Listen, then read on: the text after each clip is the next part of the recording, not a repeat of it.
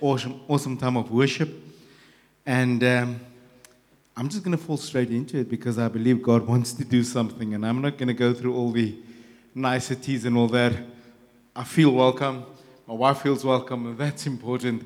But I think in answer to what Brett said here, when he had the two words for those two communities,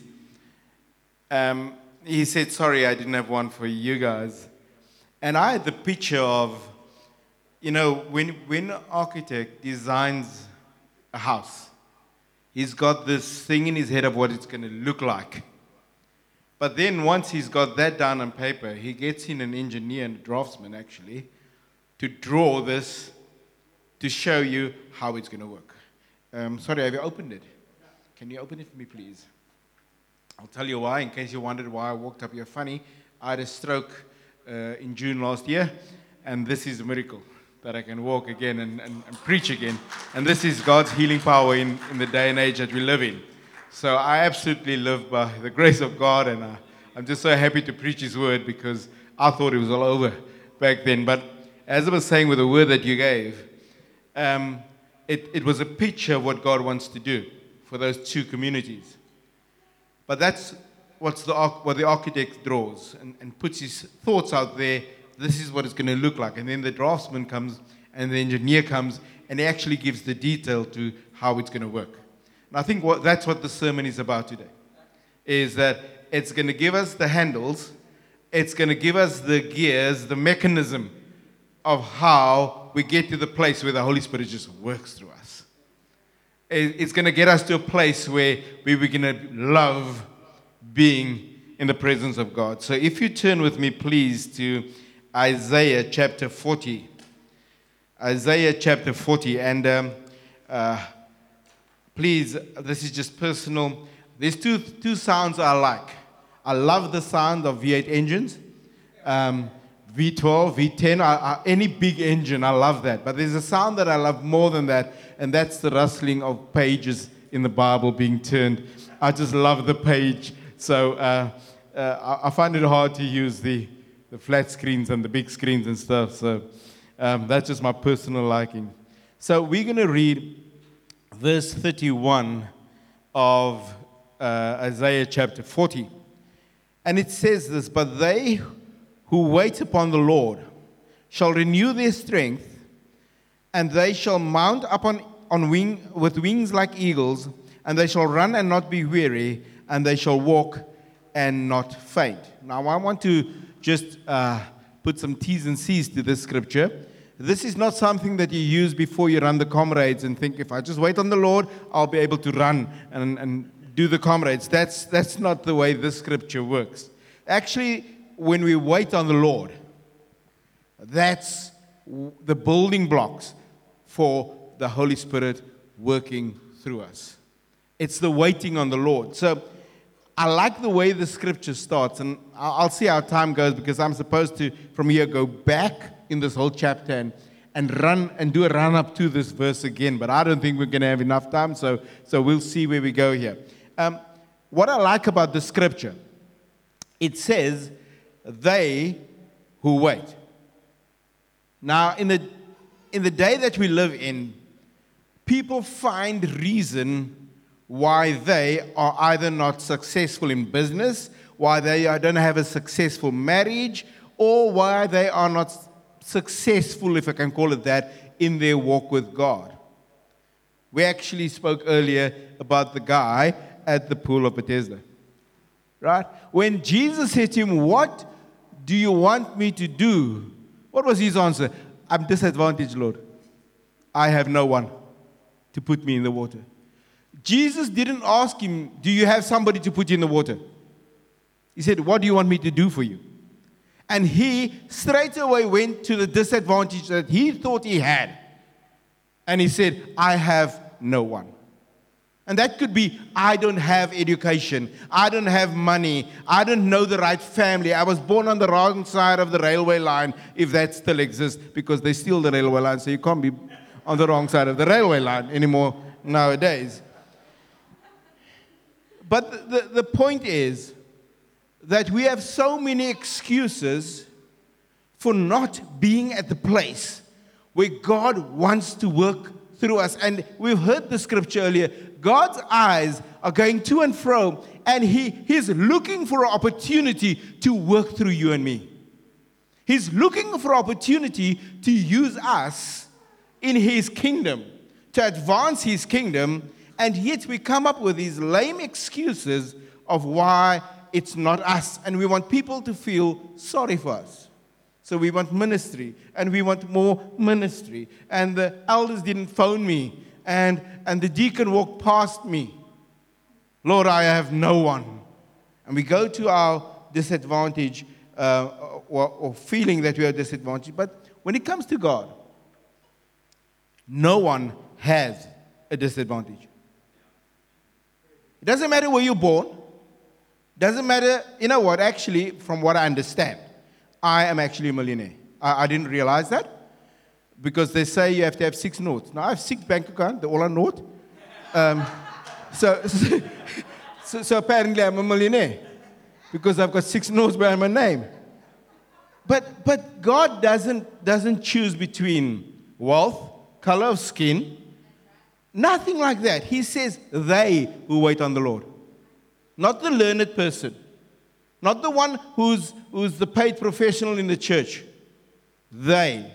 So you are included in the they. If you've never waited upon the Lord, if you've never pressed in to get to know God, He includes you in this. He says, the writer here includes you, and he says, they, you, whatever your name is, you, if you wait on the Lord, the Lord will renew your strength. So nobody is excluded to experience God in the biggest form or way that man can experience God. And we're living in a time where there's so much doom and gloom, where people are depressed. I've never seen so many depressed people. And let's face it, COVID has that effect on people. People are losing their jobs. People have strokes in COVID. Stuff happens. But if you have a big picture of God, you will get through it.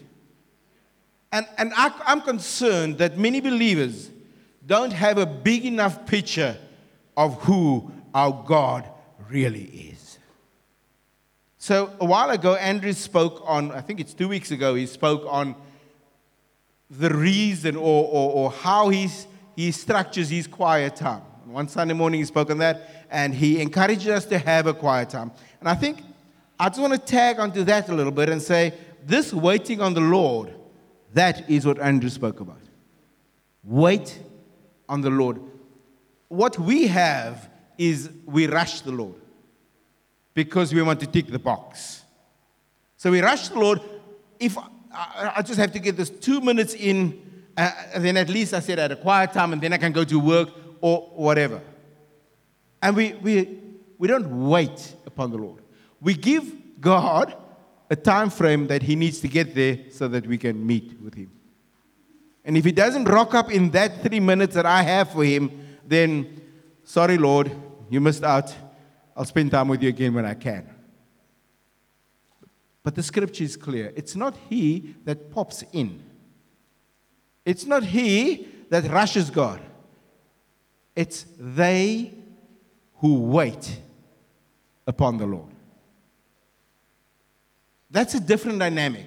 It's about sitting in God's presence, or I would rather say it's bathing in the presence of the Almighty. What we do is we take a shower with God. Quick one, in and out, and we're more dry when we come out than when we went in because it just happens so quick. But God wants us to bathe in the presence of the Almighty. You see, when that happens, the Holy Spirit has time to move through us. But the real reason why I want to stress that point, the topic of this message is knowing the unknowable. God, in essence, is actually unknowable. God, in essence, we can't describe Him. He's indescribable. We can't comprehend Him. He is just so big. And yet, the Bible says, we can know Him. So let's put that in perspective. So I brought something with that I'm just going to test your eyes quickly. I'll test the camera as well. Oops. I've got a pen here, and you have to believe me, the older guys from the comms. At the back of this pen is a blue dot. Can you see it, sir? He's got good eyes. Okay, let's try somebody else. Can you see it? The pale blue dot. You got it? Now, Earth is referred to as the pale blue dot in our galaxy, right? Now picture this blue dot. I mean, it's fairly small. But somewhere on that blue dot, if this blue dot is planet Earth, then somewhere there's a little square area that's plotted out as Africa. You see that? Can you see Africa? No? Okay, but on that Africa, there's a little area spaced out as South Africa. And on that little area of South Africa, there's the Western Cape. And there's an area called Edgemead. And there's a building called Edgemead Josh Gen Edgemead, whatever, that's the building. And inside there are 50 chairs with 50 dots on it. That's you. That's how insignificantly small we are before this big, big God that we serve. But man has got it wrong. Man has got the ability of trying to be more important than what he really is. So instead of understanding that that's where you fit in and stand in awe of this big God, we come in the face of God and we question God, where were you when this happened in my life? Where is God when that has gone wrong in my life? We question God as if we're not somewhere as a dot on this pale blue planet of ours. Now, if somehow we can understand who we really are, we'll stand in awe of God and we will truly worship Him. You know, the problem is that there was a time that mankind would spell man with a small m and God with a capital M. Man is at a place where they spell man with a capital M and God with a small g. Because we do not have a big enough vision. We do not have a big enough picture of who our God really, really is. And if we can get that picture of how big our God is, then we will change in the way we worship. Then it will change the way we approach God. It will change the way we live. It will change the way we do business. It will change the way that we act in our marriage if we understand how big our God is. So, if we can go to the scripture in Deuteronomy 29, there's some good news. Is this God that is actually unknowable has found a way of making Himself known to us. So it says here, so the secret things belong to the Lord, our God. But the things that are revealed belong to us and to our children forever, that we may do all the words of His law. So there's one thing that you can know about God, is that you will never know everything about God. That's the thing, that's for sure. You won't know that. But if we look at how God reveals Himself, He has given His scripture, and He reveals Himself through scripture. Because if He did not do that, we would not have known who God is. And He has done an amazing job of explaining Himself. So to a certain degree, we understand through the Word of God, we understand what the will of God is. We understand what the character of God is. We understand the persons of the Godhead. Because it's in His Word. But now that's a general revelation to the church. And if you should go through the lives of people here, you'll find that some people, we call it more experienced Christians. They have more experience. No, they just have more time with God. Because when you spend time with God, there's something that is called, can we have that verse again, please? There's something that is called, God will reveal, whatever He reveals to us belongs to us. I want to say this, there's the revelation through God's Word, and then there is personal revelation. And it's when you spend time, we call it a quiet time, doesn't have to be quiet. It can be a noisy time as well, as long as you spend time with God. Now, when we spend time with God, that's when He does the personal revelation of who He is. And that's where we start to know the unknowable. In that quiet time, as God reveals something of His heart to you, as we spend time praying or worshiping, as we spend time reading His Word, God will reveal to you something of who He is. And at that point, we begin to know the unknowable.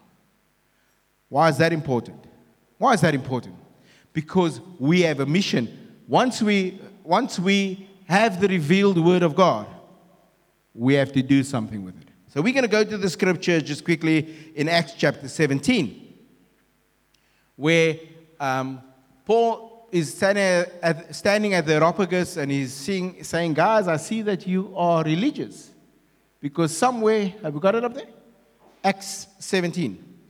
He says, guys, I see that you're religious because you've got a plaque up here to the unknown God. So yes, when we get born again, a lot of who God is still unknown to us. And when we hear the Word, and when pastors and teachers preach the Word, we get to know to a certain degree who God is. But we cannot remain there. We need to get stuck in, spend time in the presence of this holy God so that we can begin to know the unknowable, because there's a reason for us to know Him. It says here, for as I passed along and observed the objects of your worship, I found also an altar with this inscription, to the unknown God. And here's why we cannot remain not knowing God. It says this, what therefore you worship as unknown, this I make known to you. So the world is in a place where God is unknown to them. So it is our duty, it is our responsibility as believers to bathe in the presence of the Almighty God so that we can get fresh revelation, so that we can make known the unknown God to the world, so that they can stop being religious, that they can start worshiping God for who He is. So we have a God-given responsibility. I want to say this, that your quiet time, finding out the bigness of God, is not an optional extra to Christianity. When you buy a car, if you're lucky enough to be able to buy a new car, you can choose optional extra. Leather seats? Yes. Touchscreen navigation? Yes. Sunroof? Panoramic roof? Mags? Okay, I'm preaching Edgemead, not Mitchell's Plain.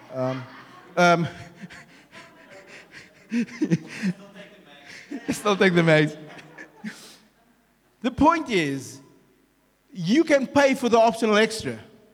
You can choose it. But in Christianity, in your walk with God, in your relationship with God, spending time with Him is not an optional extra. And sometimes we tend to treat it that way. God must be very lucky if I'm going to spend time with Him. But I tell you this, when we spend time with Him, He reveals Himself in a way that helps us through our most difficult times. So I'm going to quickly run, not physically, you saw what happened here as I walked up here, but I'm going to quickly run from verse 15 of chapter 40 back to verse 31. And please do go and read this by yourself, because it's important stuff that God wants us to know. So, as God's people is going through a difficult time, verse 15 says, behold, the nations are like a drop from a bucket. So God's just putting them in their place. He's just bringing perspective, like I just did. Drop in a bucket. This is how small we are. So we have no right, or we have no place in standing in the face of God and asking Him, where were you when this happened? So the one way of looking at behold the nations from the perspective of Israel is the nations used to be their most insurmountable problem. They had to fight the nations. And God's saying to them here, the writer here says, behold, the nations are nothing. Your enemy, when God is with you, your enemy is nothing. And actually, just as it comes across my mind right now, is we used to sing a song, not a song, a hymn, Who is on the Lord's Side? That when I was a little bookie, that was many years ago when I was a bookie. Who is on the Lord's side? Who will serve the King? And we felt all gusto when we sang that. But you know, actually, what I'm talking about here is not finding out who is on the Lord's side, but getting to know the Lord that is on your side. You need to know the Lord that is on your side. And God is saying, I'm on your side, and when I'm on your side, your enemy, your insurmountable problem is nothing. It's like the dust on the scales. Verse 18. This is where our problems, or mankind's problem starts. To whom then will you liken God? The question is, how big is our God? But because we have a limited understanding of who our God is, because we do not press in and get to know Him, and because we do not get the personal revelation of who this very, very, very, very big God is, we start to liken Him unto something else to give us an idea of who God is. But the question is, to who can I compare you, Lord? There's none. There's none. And actually, I want to put a bit of emphasis on that word, liken. Because what we sometimes do not understand is that as mankind, we do not have the words to truly describe God. And therefore, in the Bible, in places like Isaiah, when I saw the Lord, strength for the temple, and then he will describe, and it was like unto this. If you look at Ezekiel, I saw visions of God, and I saw a wheel within a wheel with eyes everywhere, and this thing moved like a drone in all directions without turning. That was the first picture of a drone that Ezekiel drew out there. But he says it was like, because he saw something, but it was too big for his mind, and he couldn't exactly describe it, so he said it was like that. Now, the problem is, when we take something, God's got to simplify things, especially for me, because I can't understand the difficult stuff. So, you safe, you can understand the difficult things in the Bible, but He needs to simplify it for me. So, God simplifies stuff by using the word like. And then we come and we get that wrong. Then we make as if the word like is, this is definitely so. So when God says He is like a coal of the altar, people say, so God is a coal of the altar. No. That is a sin to do that. That's taking what He likens Himself to as if that's real, and actually falls under idolatry. Because we make God a God that we can handle in our thinking. We take something that God compares Himself to, just so that we can understand a little bit of Him. And we make as if that is Him. That actually falls under idolatry. Because we're creating a God of our liking. A God that we understand. And I promise you, the day that you understand God, He is not God. Because you can never understand God.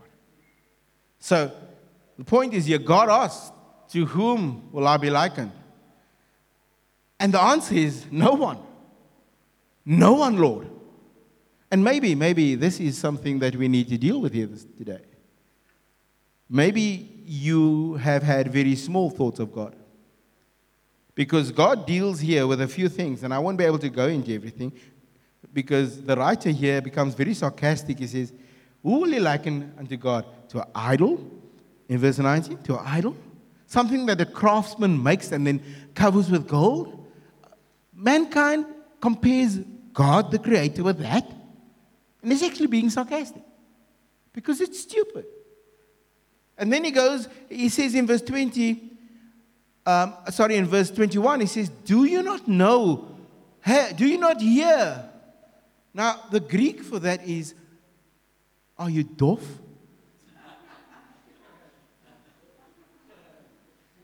How deaf can you be? And it comes up more than once that God has to ask the people, are you doof? So I'm just running quickly through just to make my point here. In verse 22, he says, it is he who sits upon the circle of the earth. Now you can look at that circle as the heavens over us, or the horizon around like that. It's both half a circle. But God says that he holds everything that we understand in the span of his hand. So the picture is that we are very, very small, and God is very, very big. But we liken him, we think through a lens of what we have seen as big. And then we think God can't help us in a moment of need. And then we don't trust God to get us through our difficult times. God is not like a political leader. God is not like a president of a country. And that's why Andrew often says, we've got a higher authority that we have to give account to. So no wonder in verse 22 it says, it is he who sits above the circle of the earth, and its inhabitants are like grasshoppers, who stretches out the heavens like a curtain and spreads them like a tent to dwell in. And here it comes, who brings princes to nothing and makes rulers of the earth as emptiness. Now we know that some people have some emptiness, but we're not going to delve into that. Okay? The point is, God's saying, if you are more afraid of your rulers, if you are more scared of what they're going to do, are they going to bring lockdown or no lockdown? Are they going to lie to worship or not worship? If you are more afraid of the rulers, then you don't know how big God is. And often our lives are controlled by our fears, because we picture authority or rulership as we know it, and we think that's how our God is. Our God is bigger than anything that you have ever imagined. Our God is big. And for the third time, God challenges them in verse 25. He says, to whom will you compare me? God is challenging something in our hearts. I believe that tonight, we need to deal with idols in our heart. God is challenging the idols in our heart. The idols that we hold onto for security, like the government pension. The idols that we hold on to as security, like your Old Mutual, whatever, annuity fund. I'm not saying that's bad. I'm saying if you don't have it, God is in control. I'm saying that our faith should be in God. God is challenging all these safe houses that you've built inside your house, inside your heart. All the safety nets that you've put in place so that you can make it. God's saying, that's man-made. Are you going to trust me enough? Are you going to deal with that idol in your heart and believe that I am bigger than that idol in your heart? We need to tonight, I think God challenges us here and at the homes to deal with the idols in our heart. To lift up our eyes, to behold our God in verse 26. To lift up our eyes and behold our God. The one other thing that God wants to deal with us about, and we'll find that in verse 27, or let's go 26, at the end of it. Look at that. It says, he brings out the host by number, calling them all by name. Doesn't that just give you hope? Because there are people on this planet, in the midst of the pandemic, they don't believe that God knows their name. You think you're alone. You think that God has forgotten about you. And it goes as far as to say in verse 27, why do you say, O Jacob, and why do you speak, O Israel, my way is hidden from the Lord, and my right is disregarded by God. With other words, he's saying, God has forgotten about me. And when we do that, it's a sin because we're questioning the omnipresence of God. God will never forget us, and he will never let us down. There's nothing that can happen on this planet that can separate us from the love of God. You can read that for yourself. There's nothing. And yet often we will, when we hit a difficult time in our lives, we go, God has forgotten about us. And that's another thing that I feel God wants to deal with tonight. That we surrender and say, Lord, wherever I have questioned your sovereignty, wherever I have questioned your omnipresence, whenever I have questioned you as God, please forgive me. So I'll just read in closing. I'll just read the last part, because to me this is such a stunning part. It says, verse 28, have you not known? So God is asking, are you deaf? Do I have to ask you again, are you deaf? Have you not known, have you not heard? The Lord is the everlasting God. That's who we serve. The creator of the ends of the earth. He does not faint or grow weary. His understanding is unsearchable. He's indescribable. I wish I could explain him to you, but it's indescribable. Lockridge. He gives power to the faint, and to him who has no might, he increases strength. Even youth shall faint and be weary, and young men shall fall exhausted. But they who wait upon the Lord shall renew their strength. I pray that we'll find that in our lives this week, to wait upon the Lord. So I'm going to give over to the leadership now, and just because I feel they need to just accommodate this, host this. There's some stuff that needs to be repented of, dealt with in our lives. So, Brett, if you will just take it from here. Cool.